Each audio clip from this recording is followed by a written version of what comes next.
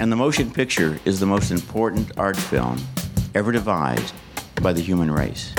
It is the art form that creates more empathy than any other. It creates our ability to step out of our own shoes. Welcome to the Great Movies Pod, a retrospective film review show, the podcast where we watch and discuss each of the films covered in Roger Ebert's seminal film essay collection, The Great Movies. I'm Jana Gardner. I'm Nick Fulton. And I'm Dylan Cuellar.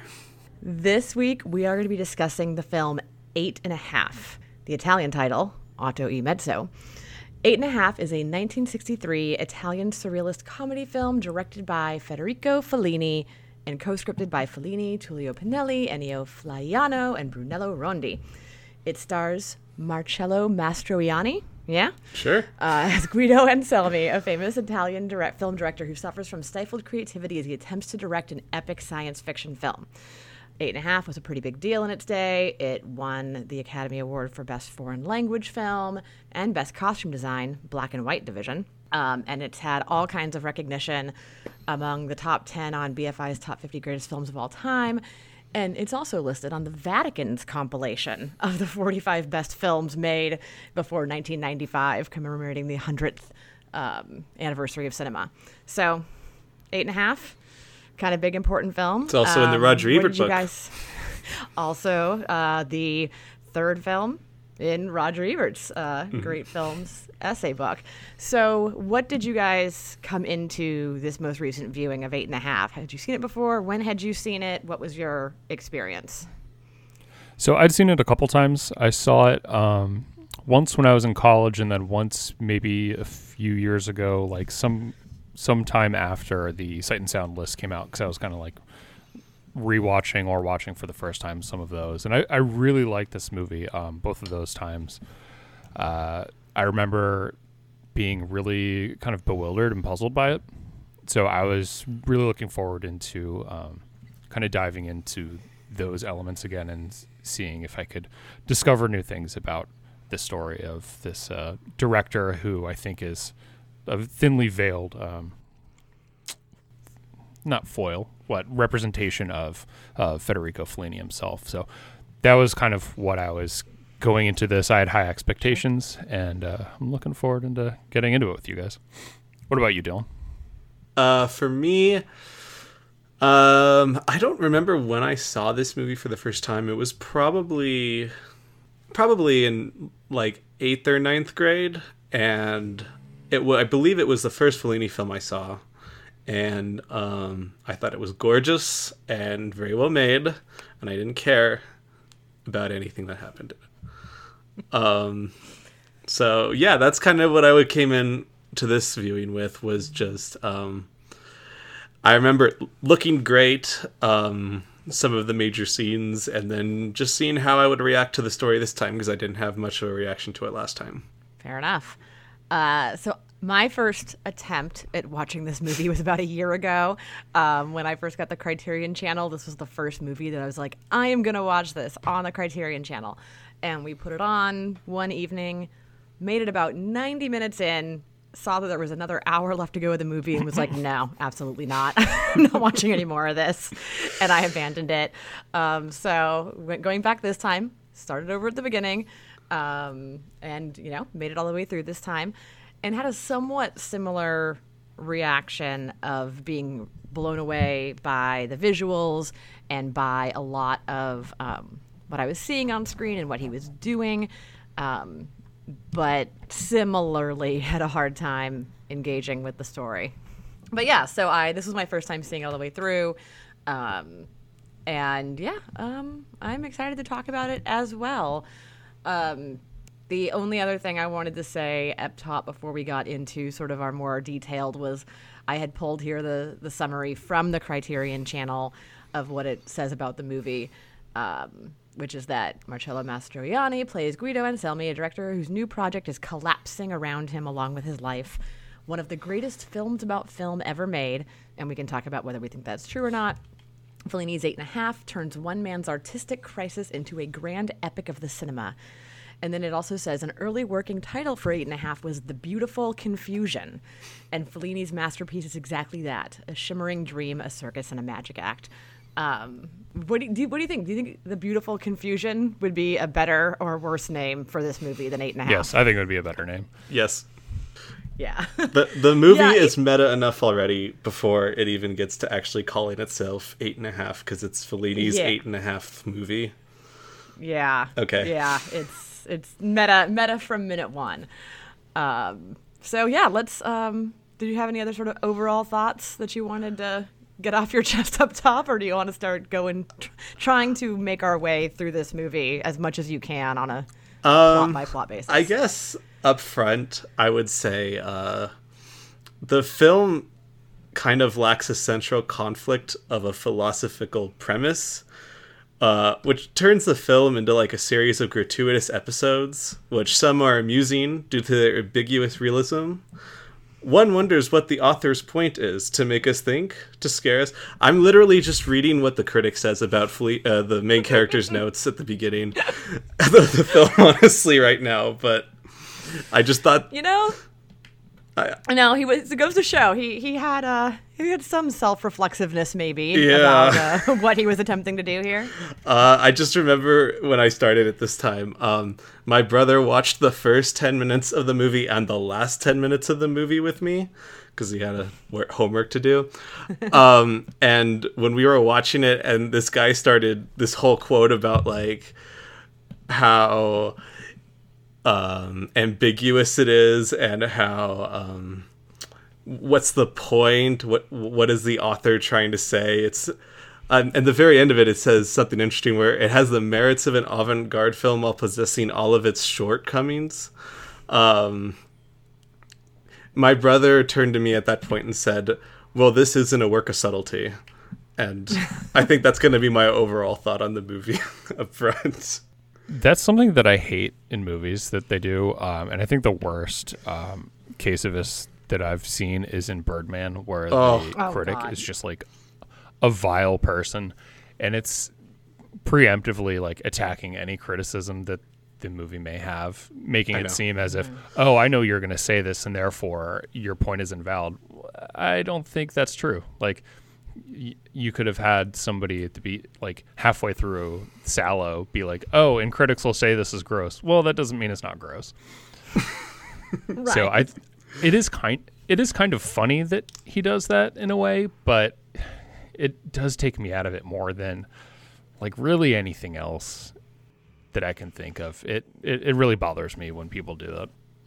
Can I quote from your Letterboxd review, Dylan? If I may start off the episode with this? Yeah, sure. So this was on Letterboxd. Dylan, you quote that film critic, and then you say, okay, but honestly, it's an incredibly well-made movie, exceptional lead performance, but I had no emotional attachment to the characters or the plot, which sadly kept me at a bit of a distance from truly becoming involved with the film. One positive from that is, however, that the film is at least meta concerning these problems at the end of it. Does that help the problem? Yes. Does it solve the problem for it to become a masterpiece? No. ... And that's the end of the review. So I think you're anticipating us getting into it. And Dylan, gotta say, you nailed it. Yes. I totally agree with you. The craft of this movie, and we'll get into the nitty gritty. It's incredible. Movie, I think, is terrific. Yeah. And I think it'll be a cool movie to talk about because there's so many interesting things to say. But sure. I've felt that it was an intellectual exercise that didn't really move me almost at all. Yeah, there's not really, at least I didn't experience much to latch on to. And I think your enjoyment of the movie depends on how important that is to you. Like, how much, can you sort of think a movie is one of the greatest films of all time based on just sheer craft and ambition alone? Or does there have to be some emotional resonance there on some level? Yeah, and I was going to save these quotes for the end of the movie from Ebert's review, but I think given what we're talking about right now, I want to throw them in. The first one is that Fellini himself mentioned at one point that this film was an exercise of stylistic tendency over images. Or, is that it? Yeah, stylistic tendency. Ideas over stylistic images? tendency to emphasize images over ideas. And I think to Ebert, because he says in response to that, I celebrate it. That could be something that works for you. To me, I need at least some sort of idea or care or something to attach to. I don't like. And something Nick mentioned on the last podcast, like, it's annoying when a character is like 100% good unless they're named Paddington and a bear. But I need something to, like, character to look at and either relate to or care for or hate even. And this film gave me none of that. And the other quote, and at some point in the movie, I had to almost just say, you know what? Guido is kind of, he's got his, like, personal faults. He isn't an outrightly hateable person, though. And so I was just kind of thinking he's just sort of an abstract image of Fellini himself and not any sort of glorification or, like, deterioration of the character in and of himself. But Ebert thought very differently, because he mentioned specifically at one point, Guido, our hero, such and such and such and such. So I want to ask you guys before we start, did you see Guido as a hero? No, I mean, he's the protagonist, Sure. right? Like, in the sort of literary sense, he is the character whose journey we're following, and he's trying to accomplish something. I don't think there's much sort of heroic about him. I wasn't rooting for him in particular. And I think maybe that was one of my struggles, is I wanted to be rooting for him. I wanted to be like, I hope he makes a great movie. And it's not really about that. And so there wasn't really anything to root for. And he's not like an evil guy or anything. Yeah. He's just, a hero is not a word I would have chosen. Yeah, I don't think he means hero in Right. the literal sense that we think of, like, Indiana Jones as a hero. He means, the Like, protagonist. Yeah. Yeah, you might say that Travis Bickle is the hero or something like that. With that one, you probably wouldn't go that far just because it would make you look like a psychopath. Yes. But I don't think he means that he's literally heroic. It's just like our way into this universe. I kind of like I agree with what Ebert is saying about how images over ideas is important, I think, in cinema. Like, his point is that it's part of the medium. Like, it's not a play or a novel or something like that. But I would say that this movie is not the best example of it. This movie's mostly ideas. This movie's chock full of ideas. Granted, there's beautiful imagery too, but if there was like a scale of images versus ideas, I would say that this is idea heavy rather than image heavy. Yeah, no, I agree with that too. I think it's filled with ideas. I don't know that I understood all of them or was sure that they were super cohesive. Kind of like, Dylan, what you were saying at the beginning, that it's more like a sort of just a bunch of, it's very episodic. It's a bunch of different scenes stuck together. And so I think it's a bunch of different ideas that are sometimes warring with one another. But yeah, I don't think it's lacking for ideas. I just think whether I can connect with them or feel like I really took something away from them in a meaningful sense is more of my problem. So on the character front, though, speaking of Guido and whether you liked him, were there any characters No. you liked in the movie? Like, did you have? I had a favorite character. You didn't have. There's no favorite character for you in the movie. I want to say there's probably a difference between a favorite character and a character you care about. Okay, I mean, fair enough. Who would you say your favorite character was?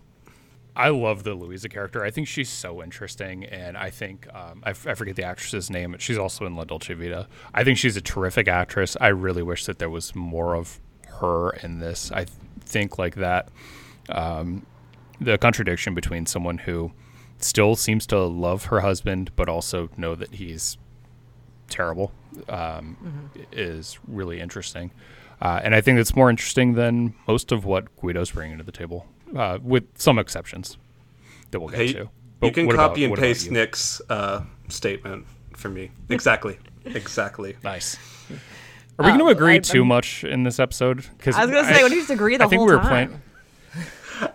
I came in fisticuffs an ready. Anticipation that we were going to throw down, but I know. I that's why I was like, when we were talking off air, I'm like, I want to save some of this stuff for the show because I don't want to agree too much beforehand and just have this be a 20-minute long episode where we're like, yeah, well. I will say, I'm not going to get into it right now because we have too much else to talk about. But if you want more of the wife character and their relationship, that is one of the major plot differences in 9 in the musical adaptation. Oh, is wow. like it really explores their relationship more, and it's more focused on her point of view and like invested in their marriage.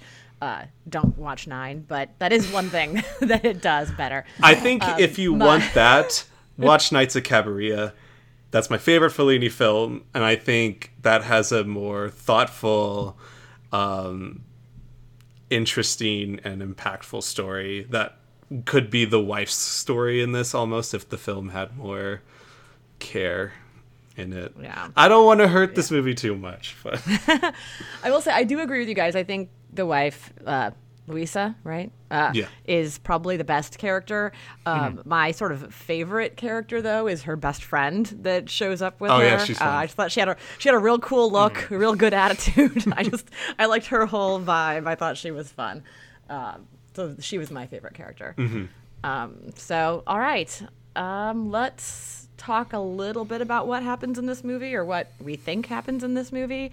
It starts off, I mean, it definitely does not start off holding your hand, right? Like it dumps you in right away to one of his sort of confusing vision dreams, or he's just, this man, and you can't even see his face, is stuck in this traffic jam, and people are staring at him, and he can't get out of the car, and then he eventually escapes and makes his way out to, find himself flying into the sky, only to be drawn back down to earth by what we find out are his very annoying collaborators and people who actually expect him to do his job and make a movie. And so there's a lot of, there's so much striking imagery from, minute one of all the people in the traffic, and then him on top of the car and then in the sky. I think that was very impactful for me right away to set the tone of, oh, okay, like this is not going to be sort of a nice, easy narrative story for me to figure out what on earth's going on. Because I don't even think I really understood until later on, oh, okay, this is all just a metaphor for, it's all a metaphor for his emotional struggle and how cursed he feels, I guess, to have to keep making movies. Did you guys like that? Did you like the sort of I really opening abstractness? Yeah, I love the way this movie opens, actually. Just the surrealist tone, like even within the first, 10 seconds of the movie, you already know that you're in a dream somehow. Just like with the sound design, like the lack of external sound, and really all you hear is like Guido breathing and struggling. And also the way the scenes sometimes as he pans, he'll freeze for just a split second, so it's a little bit jarring. So I like the way it unsettles you, and I don't know, I think it's a really iconic image of like both the traffic jam and then him as kind of like this kite or whatever that's floating above the beach. I think both of those are like such famous images. It's like what I think of when I think of 8.5. Do you guys remember the song "Everybody Hurts" by REM? Yes. Is that a no, Dylan? Is that a no? REM was a band in the 90s. I know REM. Oh, God. Yeah, their music video to this was like that. It was based off the traffic jam scene from the beginning of this. Oh, I never would have known that. That's so cool. It's very Guido sounding. Everybody hurts. Yeah. Yeah, so it goes straight from that dream to our setting, which is this sort of spa medical treatment in quotes facility, where he's there, I guess, to deal with his stress or whatever other unnamed ailment he's dealing with, and the doctors prescribe for him to do things like have holy water administered to him to treat whatever his problem is. But he can't even relax there, because that's the first time, like we were talking about, when the his, critic collaborator guy comes in and just immediately starts being a real jerk about the movie and Guido's script. So you can tell from minute one that he basically does not have any rest.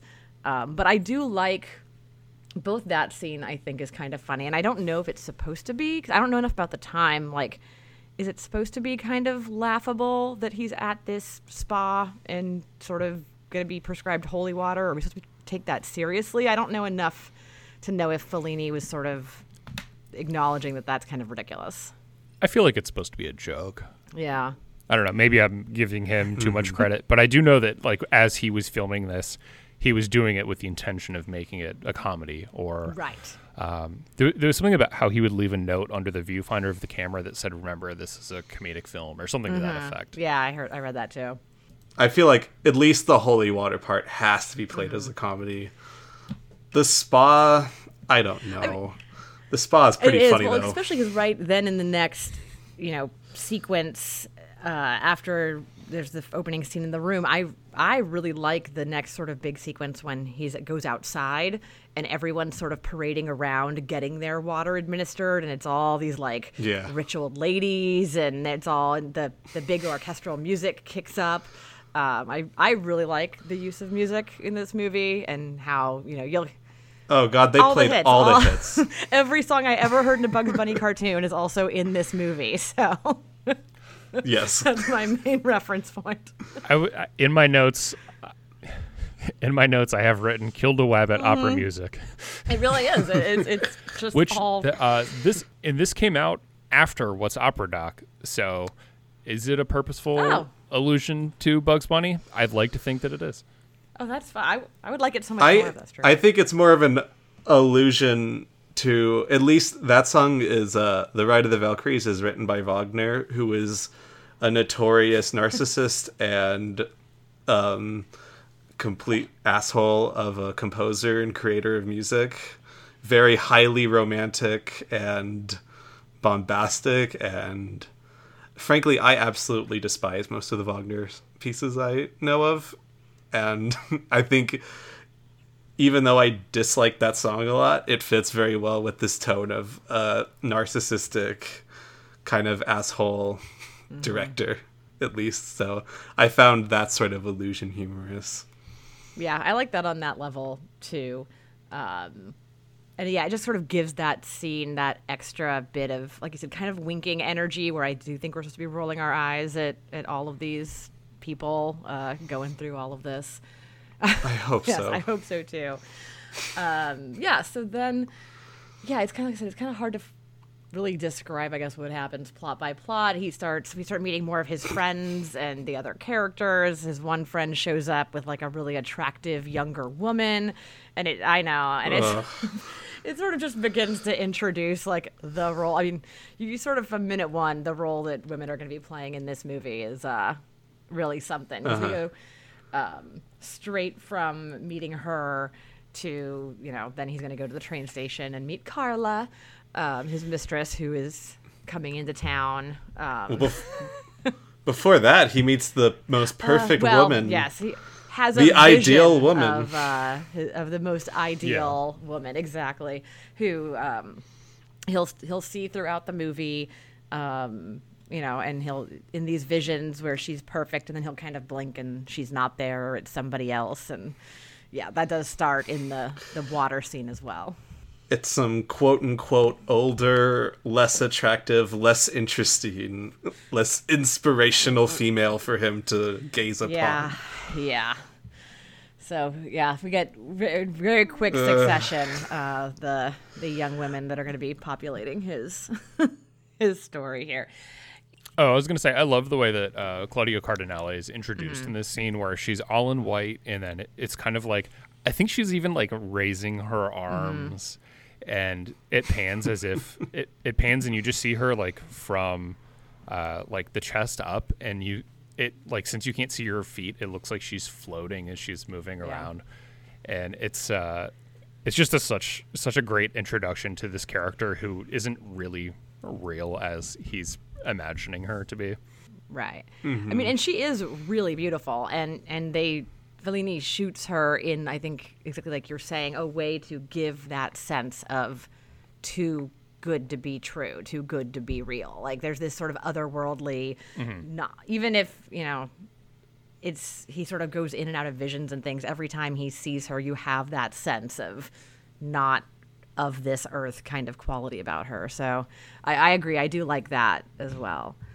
Yeah. So yeah, after that happens, that's when he goes to the train station and we meet Carla for the first time, his mistress, who he doesn't seem all that fond of. It seems like an awful lot of work to deal with this mistress who he just does not like really have much, you know, interest in keeping her around. And yet he does, I guess, for the attention, or because he just can't help himself. What did you guys think of Carla showing up with all of her suitcases? Yeah, I love the hat that she's wearing. She has Oh, it's the best. She has the most ostentatious hat. Yeah, I like how she's introduced too, where he stops at the train station and for a second you think that she didn't show and he's like, oh good. And then she does show and he looks so upset and you're like, why is he even Why are you bothering? doing this then? Yeah. If he doesn't like her, she's clearly made to look like far intellectually inferior to him. Yeah. I think she like talks about reading comic books, or so she's alluding to reading Donald Duck, which apparently he was in comic books or something like that. Sure, yeah. And they just seem like the most poorly matched pair. So it does like raise the question, why is he even bothering? But then when you meet Louisa, they're like the polar opposites, and I feel like that. Like not just their personalities, but the look. Like it's a blonde and a brunette, and Louisa is typically wearing all white, and Carla's wearing mostly black, at least in the introduction scene. Did you guys, by any chance, watch the bonus feature on Criterion with the interview from Sandra Milo, who's the actress who plays Carla? No. It's really interesting. I don't know when the interview was conducted, but it was after Fellini had passed away. But she was his mistress. They met for this film, and she was his mistress on and off for about 17 years. Wow. And it's a really fascinating portrayal of kind of the guy that Fellini was, and it is not surprising at all if you've seen 8.5. Yeah. This movie's too meta. On every level. Yeah, no, she's definitely made up to look kind of cheap, less sophisticated. And then speaking of the contrast with her versus like being the opposite of his wife, then it really leans into it when they do go back to the hotel room and he basically wants to role play with her like being a prostitute. And so he really wants to make it to show that this is not, this is like the opposite of his relationship with his wife. This is, very sexual, very, just on, I don't want to say trashy necessarily, but sort of on that trashier end. It feels a and he's little like trashy. She has these terrible eyebrows, and then he's putting other terrible eyebrows on her, and yeah. Yeah, the movie's not super nice to her. I know, and for a movie in which he says, like, I'm trying to remember the quotes exactly, but he says something like how hard it is to want to tell the truth when the truth is going to hurt someone, or like he mentions like how much he loves and cares about his wife, but like it's just not enough, and because he's not a good person, he like goes off with prostitutes, and it's just like, then I do not care at all about you or the situation. And the other sad thing is they really relegate Carla to just kind of being a joke for most of it, but I actually think she has maybe the best personality of any of the characters in the movie. Like, she's like electric when she's on screen, and she's funny without being like pretentious or meta, and it just gets diluted down in like these base ideas that I feel like Fellini was leaning into instead of any sort of piece of substance or multi-dimensional thinking. But yeah, that was a bit of a disappointment. I think the generous interpretation would be to say that he was really like leaning into archetypes, maybe, like knowingly doing like the Cool. Madonna whore kind of dichotomy, and then I mean later on we'll get into all the various other women and the roles they play. But yeah, that to me would be the generous interpretation. It was just that he, you know, had these big ideas, and like we were saying, nothing is in the film is subtle, and at the very least, not her characterization. Yeah, I do like the scene where they're like role playing in the hotel room, for two reasons. When he does her makeup, it's I feel like it's supposed to invoke the way the Saragina has her makeup done. Oh, Like the totally. It has the eyebrows. angular eyebrows. Yeah. Yeah, and then like when he's telling her how to role play, it's like he's directing her, and it reminded me of Vertigo when Jimmy Stewart's character is trying to get Kim Novak's character to play a different version of herself. I don't know if that was a purposeful homage or not, but it at least reminded me of, you know, it's two men acting in similarly abhorrent ways. I feel like in Vertigo, though, it's at least like that scene is kind of terrifying almost and very suspenseful. And then this one in 8.5 is just like, oh, look, they're being a prostitute and he's directing her. Yeah, I mean, it does tie in, I don't- like you're saying, with the Saragina thing, and obviously his, being in control of everything. Yeah, that was an interesting note. That makes sense. Right after this, too, is when he has his next dream of the many dreams he has. This is the one with his parents, where he's, like, walking through the graves, like, but talking to his parents about the graves. And then, has some mother-wife kind of transference there as well. He's got a lot of issues, our Guido here. So that one, there wasn't any sort of like crazy imagery in that particular dream, but I did like I thought the interactions like with his dad was kind of funny. Well, the dad going into like the ground was pretty cool looking, yeah. especially because like it looks like he's just kind of like going behind a rock, but then when he's completely gone, it's just sand. It was very strange looking. I really liked the way he kind of disappeared from the frame. And that's the scene where we're introduced to Louisa. It's like kind of a smash cut where his mom kisses him in like a weird Freudian way, and then he blinks or whatever, and it becomes Louisa. Yeah. They never explore his relationship with his mother really at all, and I don't understand like what that scene, what is that supposed to mean? Does it mean anything, or is it just like a Freudian nod? I that just think doesn't really have any deeper meaning.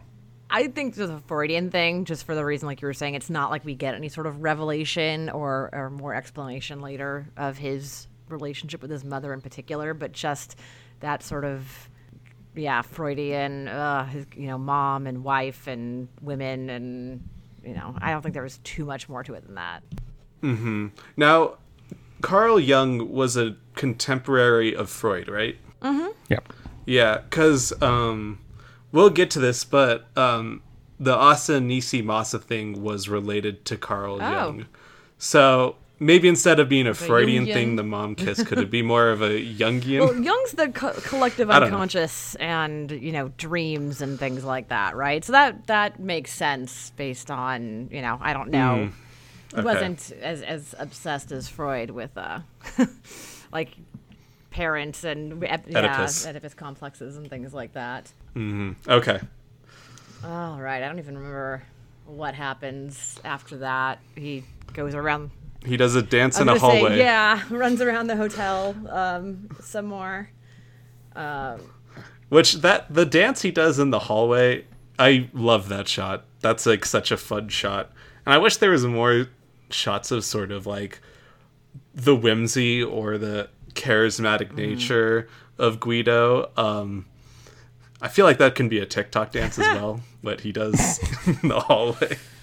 Yeah, I definitely like the whimsical element. We'll talk about it, obviously, but I really love the end of this movie, and it's because of that similar sort of, just just have fun with it, just be, lighthearted, and that kind of energy really worked on me when that happens in the movie. I'm still trying to remember what happens next. Oh, yeah. So we're actually almost to the mind reading out at the dinner party situation, and everyone's running around, and he's still talking to more of his collaborators. And this is where there is the magician and the magician's assistant who can do this mind reading trick. And we see it first with going through a lady's handbag, and he's pulling items out of the handbag, and the assistant who's not looking can identify down to extreme detail what's in all of the bags. I spent that entire scene like, hey, well, how would you fake this? Like, what is the secret? I was thinking that too.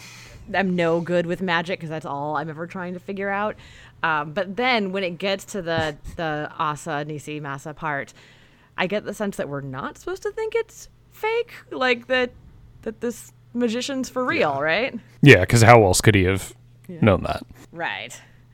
Yeah, at that point it's like, oh, okay, so magic is real here, I guess. I really like that magician character though. It's like a very like cabaret MC kind of look and energy about him. I liked that part a lot. Yeah, he could be a top character for me too. That's true. I didn't think about him when we were talking about good characters. He's really good. Yeah. So I really like that scene on the whole. I really love also. I like all the shots of them dancing. I can tell. I like this.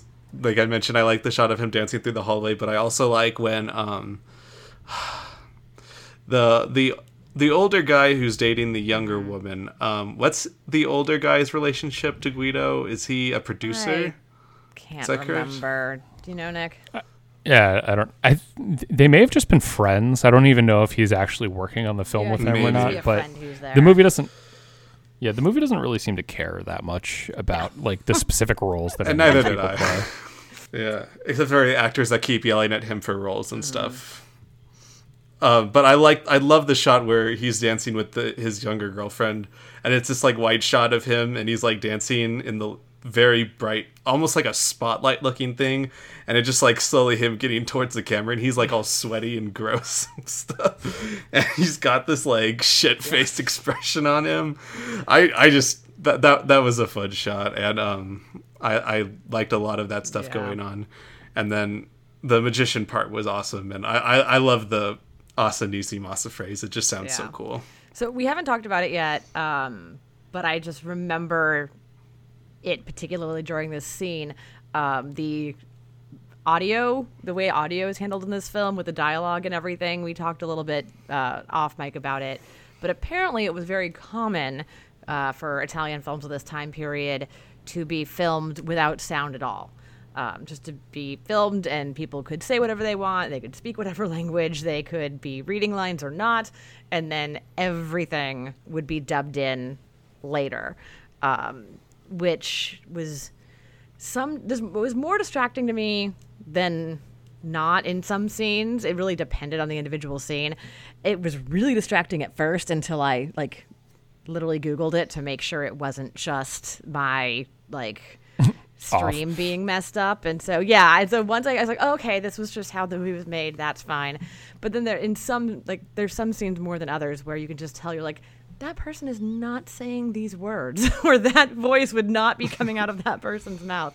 Because I think it's in this scene where there's some like American characters, or I couldn't tell if they were speaking it's like Italian with American accents, and then later when they're off camera you can hear English phrases being said. And so this was one of the scenes where I was like, oh, okay, he really used that to sort of, I think, mess with, or at least expand his options for throwing in dialogue and things like that. Was that distracting for you guys? Did you know ahead of time, or? Yeah. No. I don't find that distracting. I mean, especially in foreign films when I'm spending so much time reading the subtitles, I like barely even notice. But even like I watched Rumble in the Bronx this week, and I think the only thing that's widely available is an English dub, and it's absurd. So if I can get through that, this is nothing. This is the highest quality dubbing work compared to something like that Rumble in the version. Bronx. Exactly. And I mean, I grew up watching dubbed movies and like spaghetti westerns and stuff like that too, or even like the old James Bond movies where half the characters are just completely overdubbed anyway. So it didn't. Once I realized that it was just the style and the filmmaking technique, then it, for the most part, wasn't that distracting. After that, I was gonna say, is this when so Asa Nishimasa, he has the flashback to his childhood, and at first I was like, oh, is he like in a group home or like an orphanage situation? But no, he had parents, and it just seems like it's extended family, like it's him and all of his cousins and everything. And so we see them like being sort of like lovingly, sort of taken care of, and having this sort of like rambunctious interactions with each other. And that's where he, first learns that phrase is from one of the other kids in his big childhood family home there. What do you guys take Asa Nishimasa as meaning to you? I mean, it's just total nonsense, right? Just cool sounding syllables, you think? I have no idea what it means. I don't know if it's supposed to mean anything. Sorry. Yeah, I think I could. Did you have an interpretation or something that you thought maybe? Well, I looked it up. Oh, what does it mean? Well, it mainly means just mumbled junk, like garbage. But it's almost a sort of Pig Latin way of saying the Italian word anima, which means soul or something like that. And I guess it was also a term that Carl Jung used quite a lot when describing stuff. And so sort of like in Pig Latin where you end like a word with a weird sound, instead this one you end each syllable with a different so Asa Nishimasa, like anima. Interesting. Okay, yeah, I can buy that. That's kind of cool. Or it could be mumbled garbage. Feels very 8.5 ish. Yeah, exactly. To be like possibly deep or possibly garbage. Yeah. But the Asa Nishimasa whole thing is probably my favorite part of the whole movie. I find it very interesting. Yeah, I liked that sequence a lot.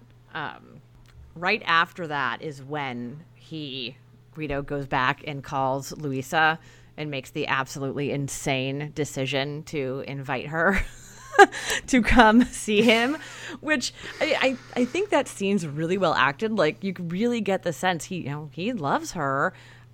He's got a lot of problems and does not know how to maintain a relationship, but he obviously misses her, obviously loves her, and I think just, he doesn't think things through, right? And so he wants her there, so he invites her to come there. Without seemingly any thought of how he's going to handle the fact that he still has his mistress running around town at the same time. Because he'll figure that part out later. He's like very insistent that she comes, and it seems like a clear mistake. Yeah. Right, exactly. Like, I don't know. Yeah, I don't know if he just What's he doing? Thought he'd get away with it, or it didn't occur to him because he just can't think more than like 5 minutes ahead of what he wants, and so he just...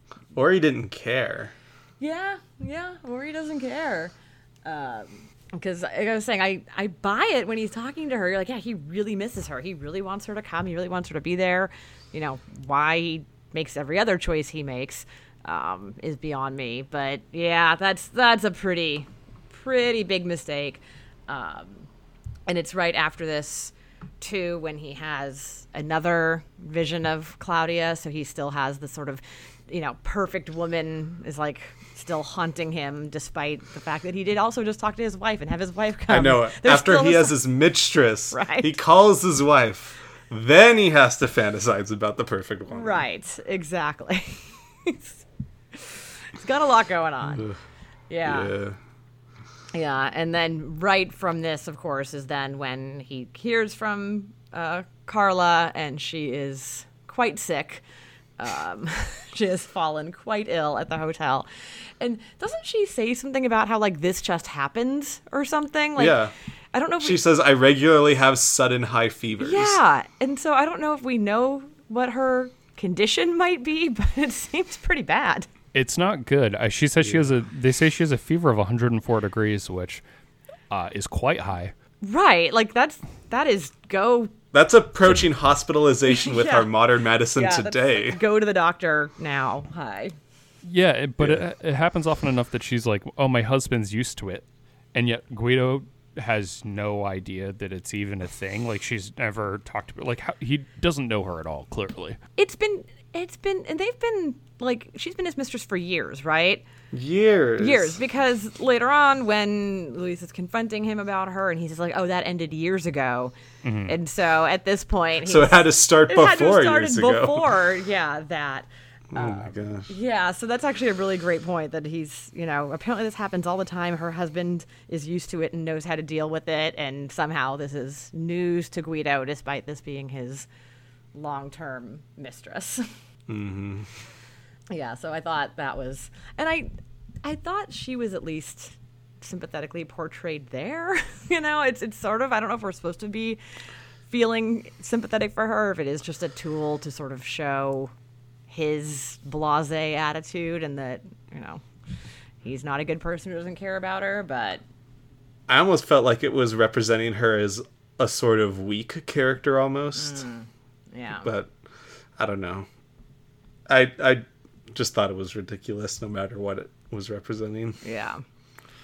And then speaking of the women, because it kind of does just jump from one interaction with a woman to the next, not long after this is when he has his memory of Saragina, of the prostitute. He goes to talk to one of the cardinals or the priest guys because he needs their cooperation in the film. Mm-hmm. And honestly, And he goes to like a bathhouse with them. right, yes. Which is so coolly filmed. Yes, with like that the scene little looked windows amazing. opening and stuff. Yeah, Wow. I really liked that stuff that was in like the bath scene.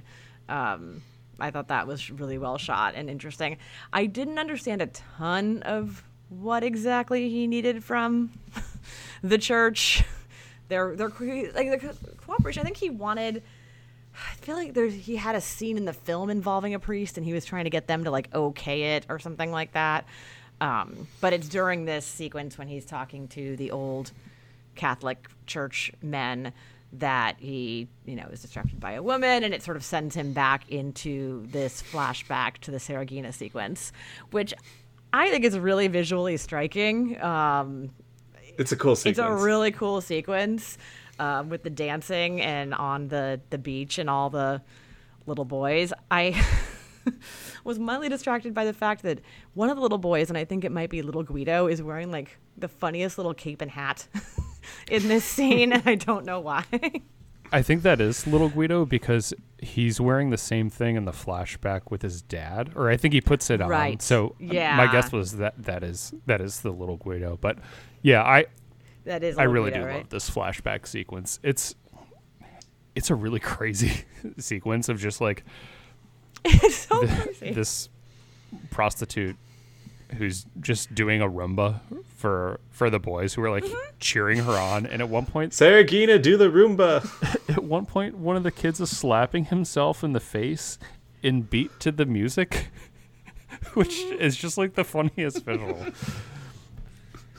But then he gets Yeah. caught, and I do think like the like subconscious stuff of this movie is what I think is the most interesting, especially the sexual dynamics of this character are the things that I kind of grasp onto the most. And he gets caught and then punished in like the most humiliating way.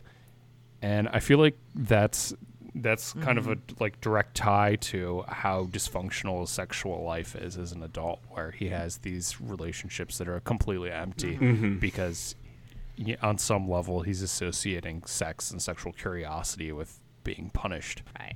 I mean, and that's a whole like church thing, Catholic thing. You see that in a lot of works of fiction where people have these sort of like traumatic religious upbringings that then give them a lot of issues in their adult relationships going on. Yeah, Scorsese built a career out of that. Exactly. Yeah. The Catholic guilt and it sort of turning you inside out is pretty key to that. Yeah, I really like that sequence too. I thought, like I say, visually it was striking. I like this, like the way Saragina looks. It's very Saragina's dope. Yeah, she looks really cool. She's like having a good time. I mean, you can tell like this is a woman who has a tough life, does not have the best lot in life, but that dance, I dug it. I thought that was probably one of my favorite, other than the ending, one of my favorite parts of the movie. For sure. And I don't know Saragina's motives, but she does seem to kind of care about the kids almost. Yeah. Like, I think she sees them more in a realistic way than like the actual people that run a child's church school would, right. Which is they're curious, they're dumb, and they're fun and stuff. Right, it's harmless. She sees them all. Yeah, like she sees them in the way that like Jean-Pierre Léaud probably wanted to be seen as a child growing up. Yeah, exactly. Which is they're just mischievous. They're not doing anything wrong, right. And it's just interesting. I like Saragina a lot. But she's the devil, according to the Catholic Church. Well, yes, of course. Cool. She's a wanton woman, and you can't have that. And so, again, with the sort of swinging wildly from one side of the spectrum to the other, it's then, after he has that memory, and then it's the next day, I think, when Louisa and her entourage show up. And it was kind of funny because when he talked to her on the phone and she said she was spending time with friends and he was like, bring anybody. And then she does basically show up with like a little mini entourage in tow, including her like very cool, stylish friend who I dig. And so we get to see them interacting and they seem, happy enough. You can tell Louisa's pretty wary, of him, pretty much from minute one. And the, friends are skeptical as well. But you get to see them seem kind of happy. He's so happy that she's there, and he like puts his arm around her, and it seems kind of nice, at least for a minute before it's all going to go wrong again. Yeah, they seem very normal for the first scene that they're together. Mm-hmm. Yeah, like this is normal wife coming to visit her husband. It's also right around then when they start talking about going to visit the set. And I wasn't sure if I hadn't been paying attention and missed something, but when they start mentioning going to visit the set for like the rocket launch, like I had not picked up on anything that this movie was supposed to be like a science fiction movie with a rocket in it. So when they're like, let's go see the rocket launch site, I was like, what? I thought he was just making like a regular old movie. That was news to me. It's supposed to be like, we're supposed to think that this movie's going to be terrible, right? Right. I think so. Yes. Yeah, he doesn't know what he's doing. It's all over the place.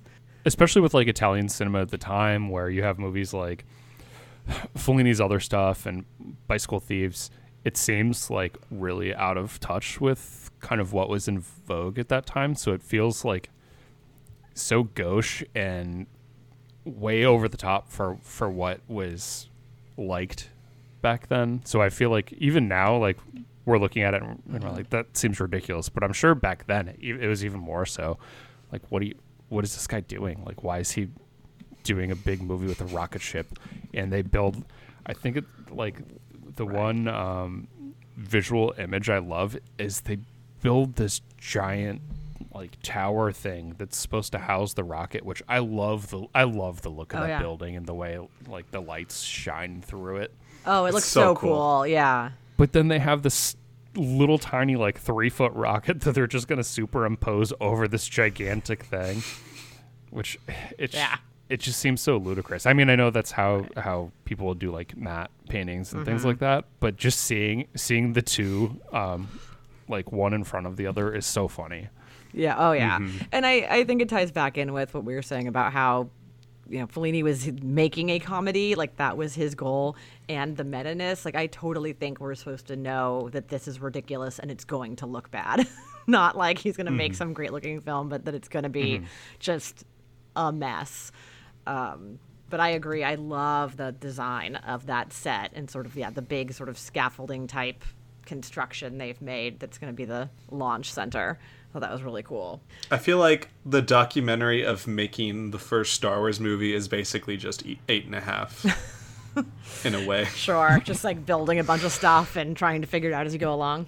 All the actors and producers are like, this is the worst thing in the world. We're taking our careers. Yeah.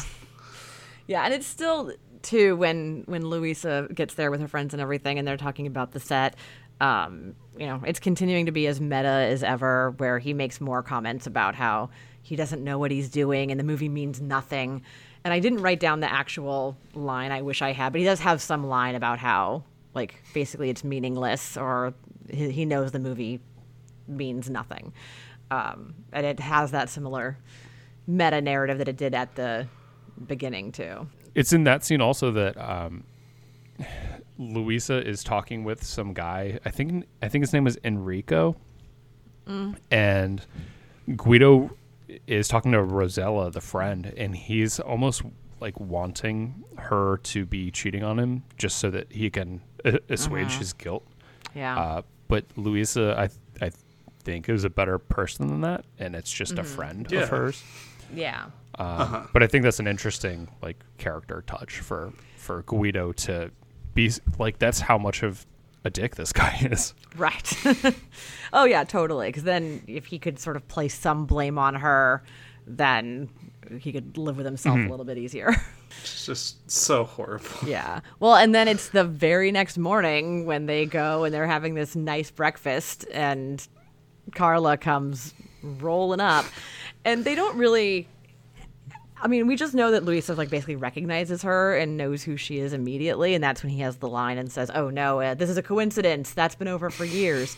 But that means that she had known about. So, as bad of an idea as it was to invite your wife when your mistress is already in town, like apparently they'd been caught before, or she had known about this literal mistress before, and he still thought he could pull this off somehow, or. And they don't seem like unacquainted either. Right. Like, and they're actually, and this is something I kind of like, is they're not like really catty or mean to each other. Like, Louisa just literally goes up to Carla and is like, "Oh, you're singing really great." And Carla's like, "Thank you." And it's like. And it's not even that fake. I mean, it's a little bit performative, but you're right. It's not. Oh, yeah. But not like. catty or bitchy. It's just, kind of like, well, hello. How's it going? And it's Here not we like. are. And it's not like Louisa just only knew her like, hey, that was the person that came out of the house that one time when you were sleeping with someone. They have like some sort of like past. They know each other. They've talked before, clearly. Well, don't they? Isn't there a line that Louisa says where she says like, I'm finally getting to meet you," or something to that effect? Yeah, something. I can't remember exactly what it was either. So I wasn't sure exactly the nature of their relationship with one another, but they were perfectly aware of who each other were. Yeah. Yeah, they know who each other are. I love when Carla walks into that scene, though, because she walks into this big, like, patio, and it's only the four of them. Right, And exactly. she tries to play it cool, and she just can't, but it's so funny the way she attempts to. And there's one shot of Guido, like, literally, like, holding up a newspaper or, like, trying to, like, hide it. It's like, how do you think this is going to work? Like, it's not a crowded marketplace. There's nobody else there. You can't just, like, put your hand up and think she's not going to see you. Oh, and then the wife's like, how could you, like, have her here? And the Guido's response is something like, "Oh, everyone comes here," and there's no one there. Right, there's this big empty space. That was probably the funniest scene in the movie, honestly. That was Yeah. really, really good. Yeah, I like that. And then, so obviously Louisa is incredibly unhappy, and Guido has reached the end of his rope with all these terrible women who are ruining his life, and it goes straight into the famous harem fantasy sequence from here. That's your. I almost turned it off. I sort of luckily, when I'd been doing some research about the movie, had sort of seen that this was in it, so I was prepared. Otherwise, I would have been quite taken aback if I hadn't known this was coming. So I'll You're gonna be the defender? I'll be the dissenter here, and I think this scene is hilarious because It starts funny. But I don't think the scene itself is not sexist. It's a dive into the psyche of a man who's incredibly sexist. So it's it's poking Yeah, fun that's at- kind of true. at how just like abhorrent Guido's view of women is, where he's like he's whipping them, and I think there's like growling sounds of lions, and he's banished one of the women who's over 26, I think. Yeah, has To to go the upstairs. Yep. They And- treat you Is this well just up what there. Leo DiCaprio? Yeah, Yes. Is this what Leo DiCaprio's life is? It's his actual life. Yes. That's like 23. Let's be honest. But basically, depiction does not equal endorsement, is what you're saying. This is not Fellini saying this is how things Yeah, are. This yeah. is just a window into Guido's mind. That makes sense. The one part of the whole thing that broke it for me was when they brought him a present, which was a black girl from Hawaii, yeah, that to part's dance in an exotic suggestion. Yeah. At that point, that's the thing in the scene that I was like, no, Yeah. that's so bad. I do have in my notes that is, of the 3 movies we've watched so far for this, I believe that is our first person of color, not yeah. portrayed in the best way, and maybe not the Yeah. worst way, but Yeah. it's almost the worst way. It's not good. Yeah. Yeah. I mean, that's, movie's almost 60 years old, right? Like, gonna encounter some of these things, unfortunately. I'm sure we're gonna see Yeah. worse than that at some point, but this is not a great introduction to non-white people. No. Going back to something that came up in 400 Blows, does this scene constitute a Christmas movie? I know where you're going. Thank you. So he does bring them gifts, and it is snowing, but they don't ever explicitly say it's Christmas. So I'm Okay. gonna vote no, but it's Right. close. It I is think close. it's about It's as close very as you close. can get. Yeah. I think you need to say Christmas Yeah, for or it to have be a tree or Christmas. something that. Yeah. Yes. Okay. Good. But it's- I'm glad we settled that. Yeah, but it was close. Yeah, because especially the way he's handing out the presents, it's very Santa Claus like. Oh my The way gosh. he's giving those. Yeah. No, it is. I agree. It was a funny scene, and I'm kind of with you, Dylan, where I was like having a good laugh, and then as soon as that part happened, I just went, "Oh no!" It's Don't like that one- do this. Yeah, don't. Brian. Especially because that person had no context of like a person he was in love with, Right. maybe. Well, no. And maybe he had just personally fetishized as something Right. exotic and Yeah. disgusting. No, it was It just wasn't like made up in he'd that. seen someone in the hotel earlier or something, and he Yeah. was now bringing that in. I know. I similarly got myself distracted, then wondering about the old showgirl. I'm like, am I supposed to know who this is? Is this just like like the one who shows up and then causes all the problems? I'm like, is this just a real past conquest of his, or just a representation? I wasn't entirely sure. Yeah. Yeah, I didn't know who she was either. Apparently, he being Fellini treated that actress quite poorly in real life. Cool. Like while they were shooting that scene. So, Shocking. like, I do think that Fellini knows what he's doing in terms of the film for the most part, like in this scene, but he was clearly not a perfect person. One other touch to this scene that I do like is that he brings the Wagner back, Yeah. which I think is a nice Yeah. touch. Yeah. And given what Wagner was, it works. Still on theme. Dick. Yeah. And so then after that, it is the test footage screening, I think, is pretty much the next sequence where everyone gets together in the screening room to watch the test footage of the different actresses who are going to be in the movie, or who they're considering casting in the movie. And poor Louisa has to sit there and watch the actress who's playing the wife role, who, it wasn't actually as bad as I was worried that might go. Like, she wasn't, it wasn't as horrible as a portrayal. I was prepared for it to be really bad, but it just was not as, it was just unflattering in a way that Louisa was not on board with. which is Yeah, fair. but also, Louisa just also seemed so uncaring about anything that was going on. Yeah. Like, she was like, this is so stupid and shitty. Like, I almost can't even care. Right. I mean, she's probably real mad at herself for coming out there. Like I would Oh, be, right? yeah. You're like, why did I came all the way out here for this to happen? Get it with Enrico, Louisa. Yeah. He'll treat you better. Yeah, she would be better off. But then this is also when finally the mysterious Claudia shows up like for real to grace us all with her presence. And I pretty much saw this coming, but I like, the reveal that she shows up and, she's beautiful and she's just as sort of, beautiful and everything as he'd imagined, but she's still just a person.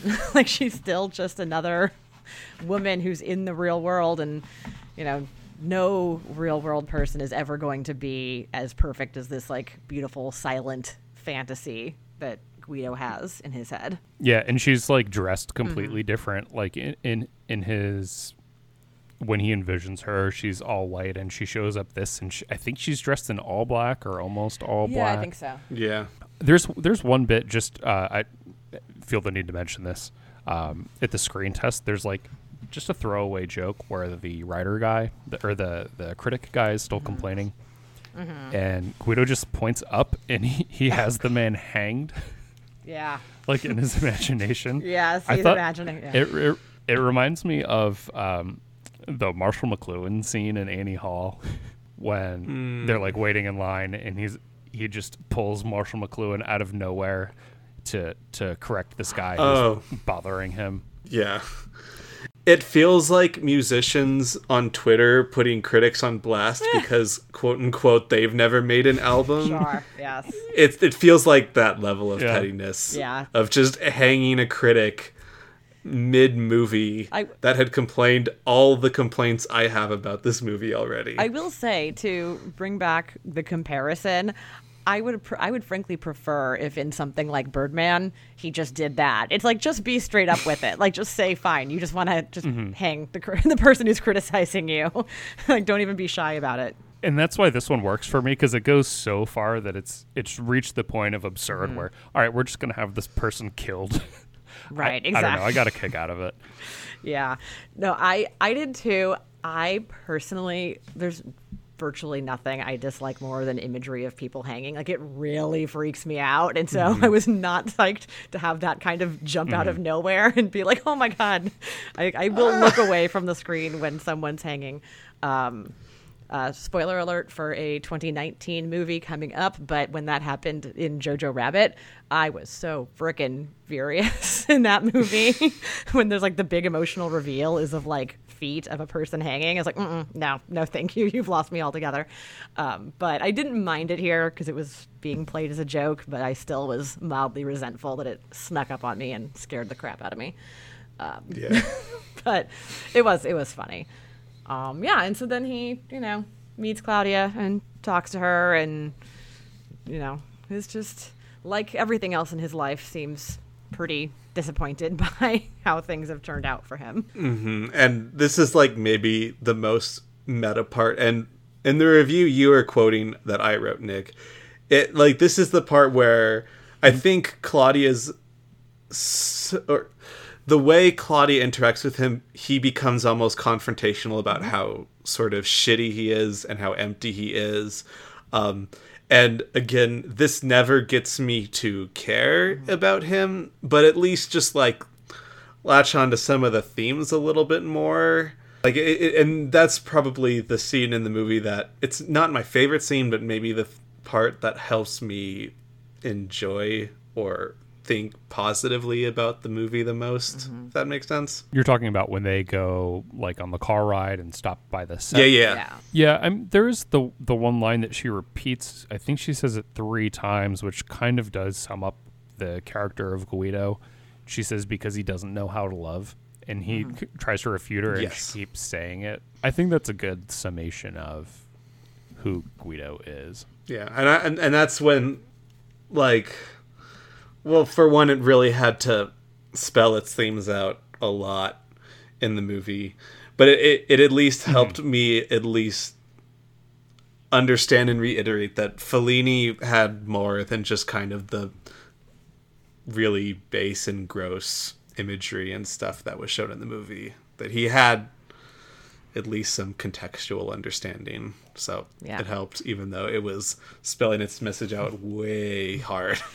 Well, and I like in that final sequence, too, that, he actually has, one last vision of the perfect Claudia, like even while the real one is there, because it just kind of, like I said, it's not subtle, but it is, kind of like this last image of, well, you have the real thing right next to you, and just nothing's ever gonna, live up to this vision that you had, and maybe it's time for him to make peace with that. Whether or not he does, hard to say. But I did like that. After that is just the big final sequence where they all go to have, I don't know, the traditional start of filming press conference that you have when you start making a movie, and you have a big press conference on your set and everybody shows up and you have to field a barrage of questions from people about the movie you're making.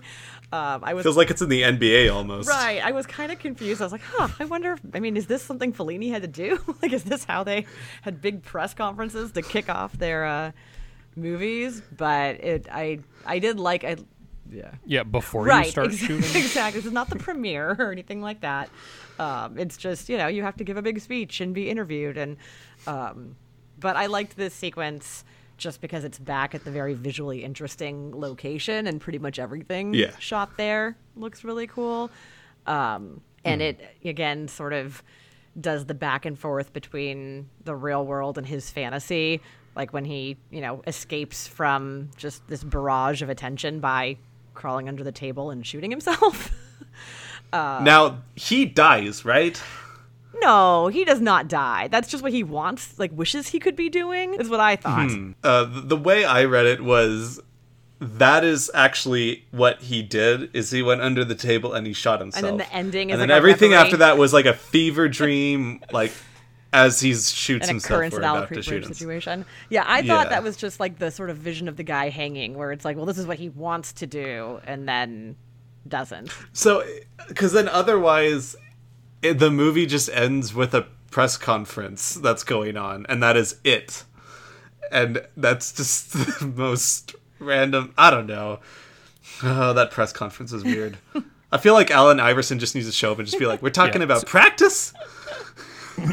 So the first time I watched this movie, I had the same reaction where I saw it when I was 18 or whatever, and I think I read it as he kills himself, and everything after that is like this occurrence at Owl Creek Bridge, like you were saying, type hallucination where he envisions all this stuff that's better for him.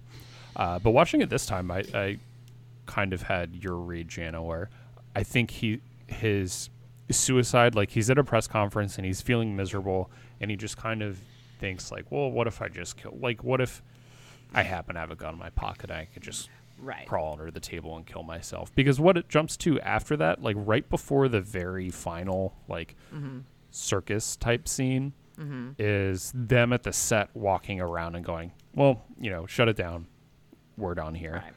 So you get the feeling that his supposed suicide as we see it is more him imagining it, but also there's like a metaphorical element where him wanting to do that is lining up with him just bailing on the whole thing. Okay, entirely. so pulling the plug on the movie. We jump forward to them being like, all right, like we finished it, like we're not doing this anymore, he can't handle it. Gotcha.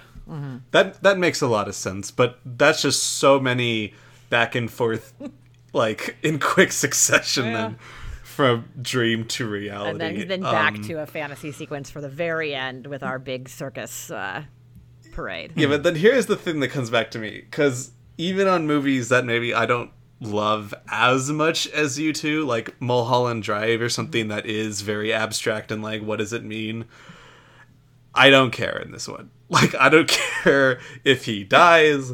I don't care if they just shut down the production. I do not care one way or another what part of that was dream or reality. Unlike Mulholland Drive, where like I really do care about the characters and what the reality of the situation was and what the dream part is. I just like, and that's the biggest problem with the movie for me, is like, could be either one. Sure. Yeah, I think that's fair, honestly. He just, like you said, it doesn't really matter whether he lives or dies, because you just don't really care about him that much. And like I was saying, I spent the movie sort of trying to figure out if I was supposed to be rooting for him to successfully make this movie, but then it seems like if you take the end at more or less face value, then like the victory at the end of the movie is that he's not going to make this movie that he knows is going to be bad, and that sort of is the happy ending.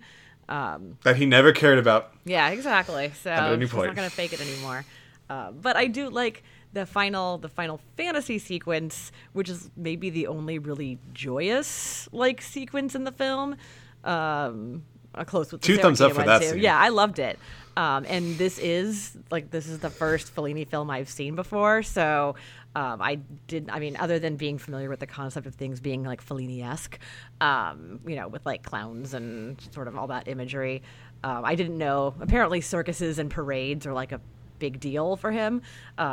But I loved it. I loved the whole final sequence, and they're all skipping and going in a circle, and the little, clowns are leading the parade. I thought it was great. I just loved it. Made me higher on the movie overall. I talk about this all the time, but a really good ending can really like kick up my enjoyment of the rest of the movie if it ends on a really high note like that. Yeah, I was gonna rate this 3.5 on Letterboxd until the whole ending sequence right then with the Give it a full circus and the half parade. star I was kick like, for you. yeah, I'll give it a 4. It's very on that border though. That whole end sequence to me, it just reminded me of a fever dream. It's like it's the end of A Wonderful Life if George Bailey was a cheating prick that didn't care about his wife or family, and it was just a fever dream of sexually omnipresent man. See, I like part of at the end. Well, one thing that we haven't talked about is the score, especially at the end. The score to that last moment by Nino Rota, who did the Godfather score. Also, Okay, it's just perfect. it sounded very Godfather-y, and I wasn't sure if that was just because it was like Italian. Italian. So I thought that makes sense. I didn't put that together, but that makes sense. I love the theme, like the that plays at the end of what I think of as being the theme.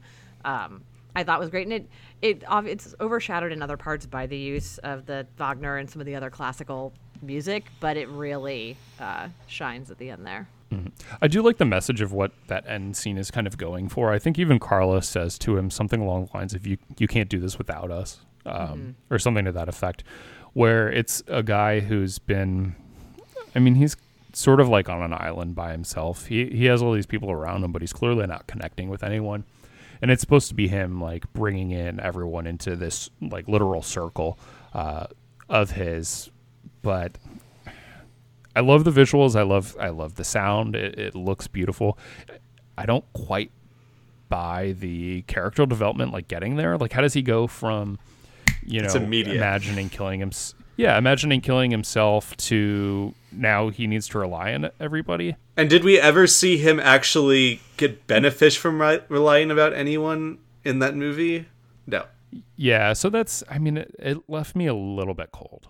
Yeah, the only thing we see, and we didn't talk about this at all, it's like a really small part of the narrative, but there's one of his collaborators who's like maybe the set designer, like an old guy who they have a very contemptuous relationship, who, they're fighting, and I think Guido, fires him and at one point, but then they reconcile. I think that's the only one like little narrative thread where you feel like, okay, maybe he realizes he needs to treat people a little bit better. Boom.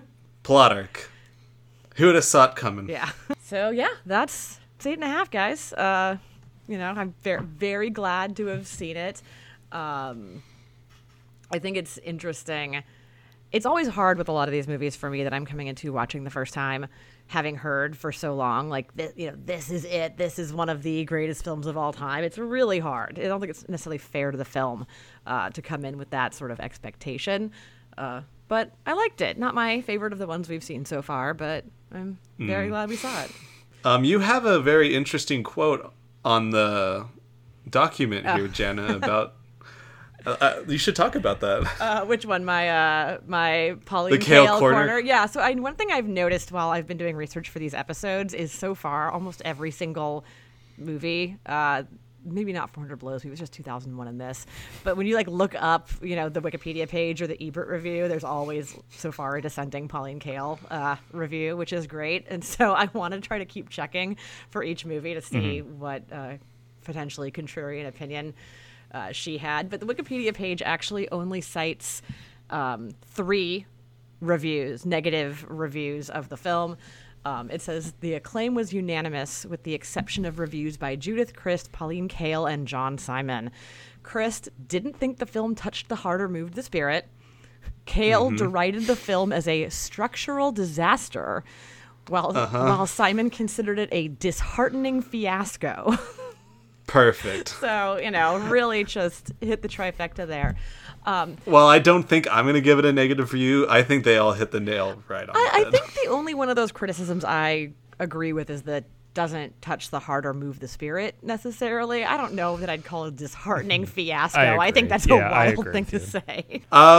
I think and both I don't think are it's a structural disaster. No, I don't think so either. But I think it's close to a structural disaster than something Ebert wrote, which he said it was the most tightly constructed film Fellini ever made. Oh yeah, that's. I was like, bro, no, far from the truth. I also found a write-up of this. Ebert must have reviewed this movie multiple times, but I found a review or a write-up of it from 1993, because I guess the film was back in theaters for what at the time would have been the 30th anniversary, and I think Fellini had just gotten a Lifetime Achievement Award at the Oscars, and so sort of there was 8.5 was back in the air. It's very weird, not to get too time obsessed, but to think about, wow, in 1993, which to me does not feel like that long ago, this movie was only 30 years old, and now we're like just about 30 years beyond that. I will drive myself crazy if I spend too much time thinking about, wait a minute, like, but it's interesting. He talks about trying to get people to go see it in theaters, saying it is out on video, but it's so big and rich that you need to see it on the big screen for a 30th anniversary revival. And there was one, he does call it the definitive film about director's block. And there was one more. He does call the harem scene one of the most famous sequences in all of modern films, which is like, okay, sure. This is the final paragraph of the essay. Here it is. These days, directors don't worry about how to repeat their last hit because they know exactly how to do it. Remake the same commercial formulas. A movie like this is like a splash of cold water in the face, a reminder that the movies really can shake us up if they want to. Ironic that Fellini's film is about artistic bankruptcy and seems richer in invention than almost anything else around. So Ebert was very high on this movie pretty much every time he wrote about it. Honestly, so he mentions like the directors like ripping themselves off. This, it's not exactly, but it feels like a rip-off of La Dolce Vita, almost, of just kind of a wandering, aimless man in vulgarity and garishness and personal crisis. Like, I don't know. Yeah. A lot of this stuff, a lot of Ebert's quotes in here, I do not agree with at all. even if I enjoy the movie on the whole. But my biggest bone of contention is he says 8.5 is the best film ever about filmmaking. No. What do you think's the best one? That was the quote that I was going to highlight too. Yeah. Nick, do we agree on the best film about filmmaking? Right? I don't know. What are you going with? It's A Moment of Innocence. Oh, yeah. I didn't even have that one written down. But yeah, you're probably right. That's probably on the book. Best, I just said no. Talk to the Iranians because of Close Up and A Moment of Innocence. Sure. Mm-hmm. It's right there. That's like the two best, and it's by like two 1990s Iranian film directors, and it's like their best movies. And he's claiming 8.5's the best. No, but that's just my opinion.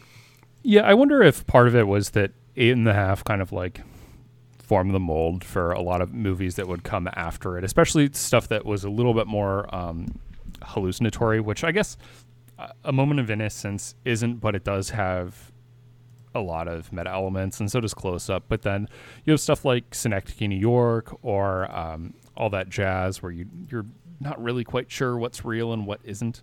I mean, I think all of those movies are very indebted to 8.5. So it is historically important. I just think that it's been done a little bit better by a lot of people just because I like the way that they drew characters better. Like Pain and Glory, I think like that Yeah. that movie had stuff that like really moved me, whereas this movie I often think like, oh, great shot, or oh, cool scene, or I love the way he did this, but I was never like touched by it. Yeah. With this movie is This to is me very more of, like, Pain and Glory-ish. yeah, which I think I like Pain and Glory better just because it moved me so much. This agree. movie's more interesting because it's sort of about it's not just about filmmaking, it's about the making of itself, which is pretty cool, and I think that's intellectually stimulating, but Go talk It to never- Moshe Makbalov and Abbas Kiarostami, though. yeah, it never made me care what happens to Guido, to be honest. Yeah. No, I was going to bring up Pain and Glory a couple times too, because I think Pain and Glory, I mean, I assume it's consciously indebted to 8.5. Like, I remember seeing it discussed in a lot of the reviews when it was coming out, and especially with some of the structure with like flashing back to his childhood as a young boy and everything. Like, there's just a lot of it that Sexual awakening. tracks sexual awakening exactly with like sort of a working person in the town where he was growing up. Yeah, I love Pain and Glory, and that is an example of how you can become emotionally invested, even if your main character, makes some really bad decisions. You can still be rooting for them and be emotionally invested in their story. Yeah, but I think also the thing that 8.5 is missing that Pain and Glory had was a genuine personal moment of real reflection and progression. Like when his old lover in Pain and Glory comes back and they just... Yeah, that I was not a fan of Pain and Glory until that scene, and that's a scene that kind of made the movie better for me, because I was almost stuck in an 8.5 rut in that movie. But yeah, that scene, and then the way it kind of resolves with the blending of it. Yeah. I was going to say, yeah, speaking of good endings, that Pain and Glory has an amazing ending that really worked for me also. I was going to do a whole bit and say my favorite movie about movie making is The Artist, but I wasn't prepared to commit to doing that with a straight face. So You could just say the original The Artist, which is Singing in the Rain. I was going to say Singing in the Rain is my actual answer. Good. That's a great choice. Yeah. Shout out to The Player also if you want to watch a really cynical movie about movie making and how corrupt and awful it is with no artistic really integrity at all. You don't have to watch The Player. Yes, watch The Player. It's great. But Singing in the Rain is my real answer for that. Good choice. Nick, did you have a specific choice yet? Did you mention one? If you were picking just one? I'd probably go Singing in the Rain too, although like to what extent is it like it's about movie making but in a much different way than this is. Yeah. It's about like cultural. It's more of the acting. shifting This is and more stuff. about like yeah.